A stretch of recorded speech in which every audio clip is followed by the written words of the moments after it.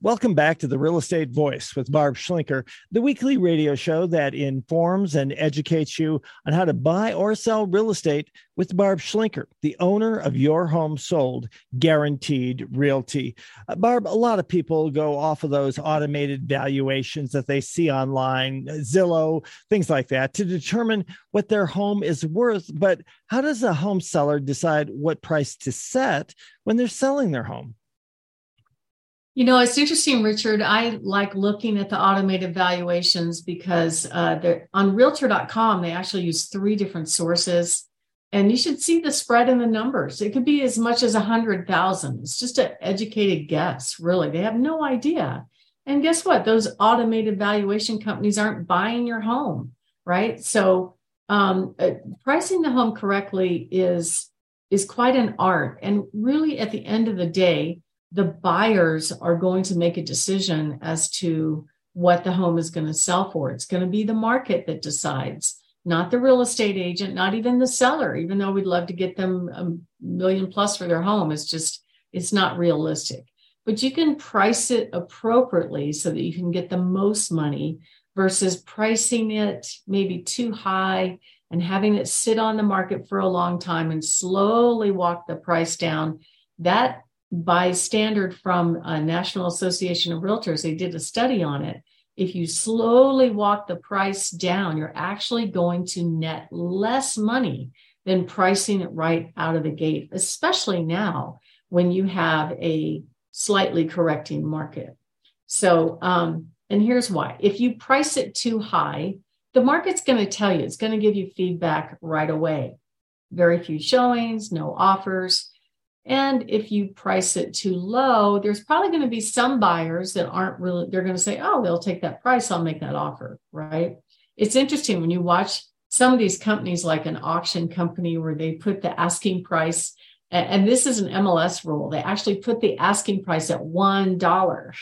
So of course, everybody's phone blows up going, I have $1, I'll buy it, you know, but it's an auction where they have a minimum number that they want, but that we have to advertise the home if it's an auction company at $1, which is ridiculous. Anyway, but you want to make sure that you're pricing it correctly out of the gate, unless you just like having people look at your home over and over and over again and waiting for the right buyer. Some people test the market that way, and it's okay to do that, but really it's no fun making your house look perfect every day and having people show up for showings, right? You want to make sure that it's priced correctly. I'm giving you an example. I have this one property up in Monument right now that they decided as a family to price it. It was really, in my view, just slightly below market. A lot of square footage in this home, great property on 5.5 acres, but it wasn't Corinthian leather. It was built in the 80s. It has a lot of ensuite bathrooms, but of course, many of them are very dated. The flooring, when I first went there, was mauve in color. So they asked me, Barb, what do we do as far as preparing the home for sale? I gave them that advice. They followed it. And then what do we do about pricing? And so I gave them advice for that. And they priced it on the low side because they knew that it wasn't a remodeled home. They weren't going to go in, even though it was a higher priced home, and put in, granite counters and all this swishy stuff. It had to be somebody that really liked the floor plan and the location. So that's what they did. And at our open house in 1 hour, we had 85 people attend. This was just 2 weeks ago, Richard, and it sold for way over asking price. So that worked out really well for them, and they're pleased as punch. And if you price too low, sometimes it makes sense to go on the low side. There's always going to be somebody that comes in and even lowballs you less than that. So I hear this a lot where a seller will have just lowered the price and then they get an offer below asking price. And they're like, well, we just came down. Well, they don't care. All they care about is what you're asking right now. So it's hard for them to get their head around the fact that they're not looking backwards at where you were priced before. They're looking at what you price the home at right now. What does similar homes on the market, what do they look like? What does your competition look like, to figure out which one's the best home for the buyer? And And then the other thing you want to do is what I call pricing realistically versus optimistically. So years ago, when we were in a buyer's market, back then, the typical convention was people would price high for negotiating room because they were expecting buyers to come in and make low offers. But that's not happening anymore.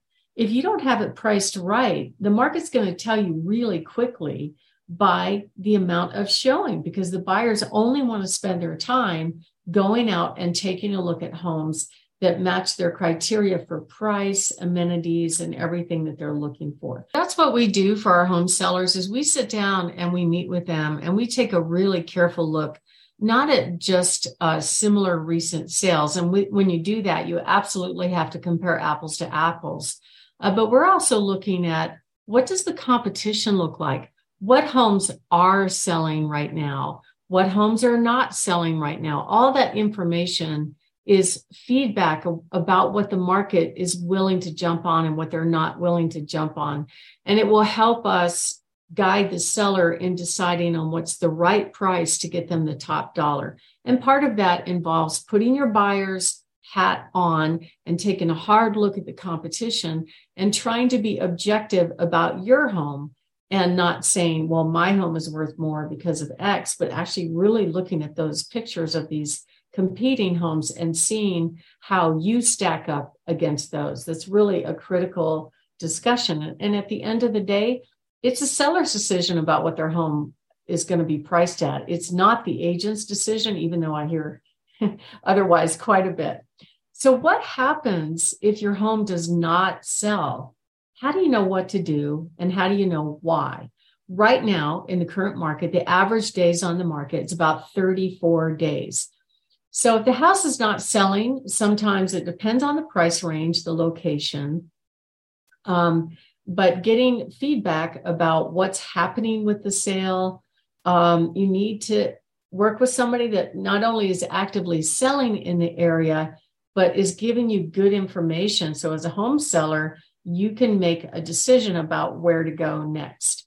Indications of your home being priced too high would be that if there are very few or no showings, we didn't hit the mark if there's no showings. We missed it big time, especially if the marketing is good. If the marketing is bad, that's another problem. That's the real estate agent's responsibility.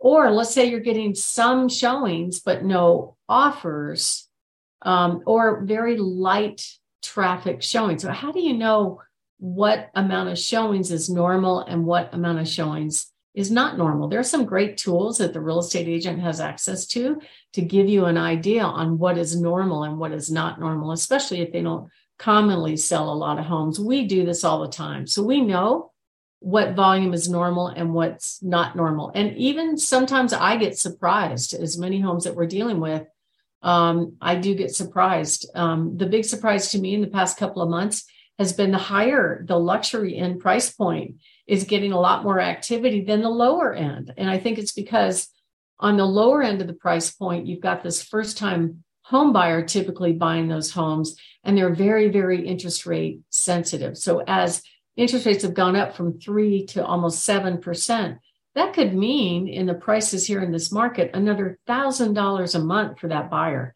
So whereas the higher, more affluent buyer, a few percentage points don't matter. And also, they're probably a little bit older buyer that kind of knows, hey, this 3% thing was a dream for a while, but the reality is if you go back over time, the average interest rate was over 7%. Is the average. So it's not a bad time as far as interest rates. It's just that people are feeling the sticker shock of the sudden change. And if you're getting low volume, or if you've got feedback that tells you what you need to resolve, I would do it very quickly. It's okay. Maybe neutralize some dramatic paint. But if the buyers are saying it needs too much work, the price is too high, that's good feedback that you can deal with.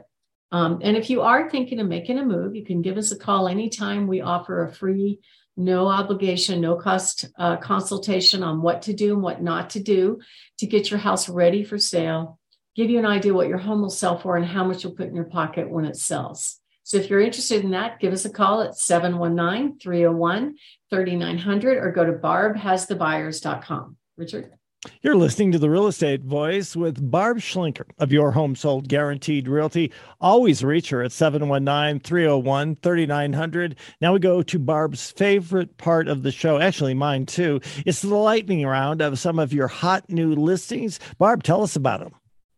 Well, the first one is in the low 300s. This is a townhome down there, almost new home, but it has a lot of cosmetic work that needs to be done. So it's priced right, that I think that if somebody has some skills to put in carpet and a little bit of trim work and a garage door and a water heater, they are going to walk in with some equity. And that one's priced in the low 300s. I have one on 2887 Mary Lane, really cute rancher, 1,500 square feet at 369.9. I have a beautiful home on 1411 Clemson Drive. It's a 4-level home, has gleaming hardwood floors underneath the carpet, 3 living rooms, very, very nice. I have a beautiful home on 2115 Sather Drive. This home is close to Peterson Air Force Base. Every single bathroom and the kitchen have granite counters, superb condition, priced in the low 4s. Another beautiful Victorian on 550 East Platte Avenue, priced in the upper 5s. This is such a cute, gorgeous turn-of-the-century home close to downtown. Beautiful 2-story close to Cottonwood Park at 3620 Tapestry Terrace in the mid 400s.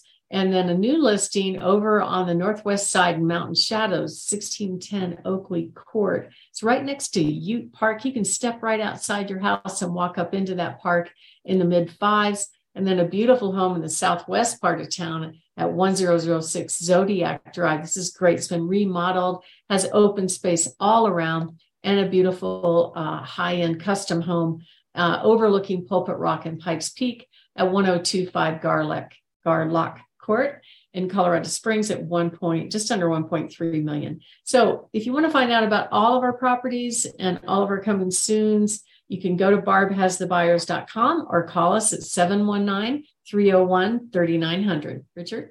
You're listening to The Real Estate Voice. It airs every Saturday. If you're thinking of making a move, call Barb at 719-301-3900 or visit barbhasthebuyers.com. You can see replays of the show on Barb's YouTube channel. That's Barb Schlinker, SCHLINKER. Or go ahead and listen to the podcast on Barb's website, barbhasthebuyers.com. All the other podcast platforms, Apple Podcast, iHeartRadio, they've all got it. Thank you for listening this weekend. Reach out to Barb. Call her at 719-301-3900. Thanks for listening. And Barb, you have a great week and a great weekend.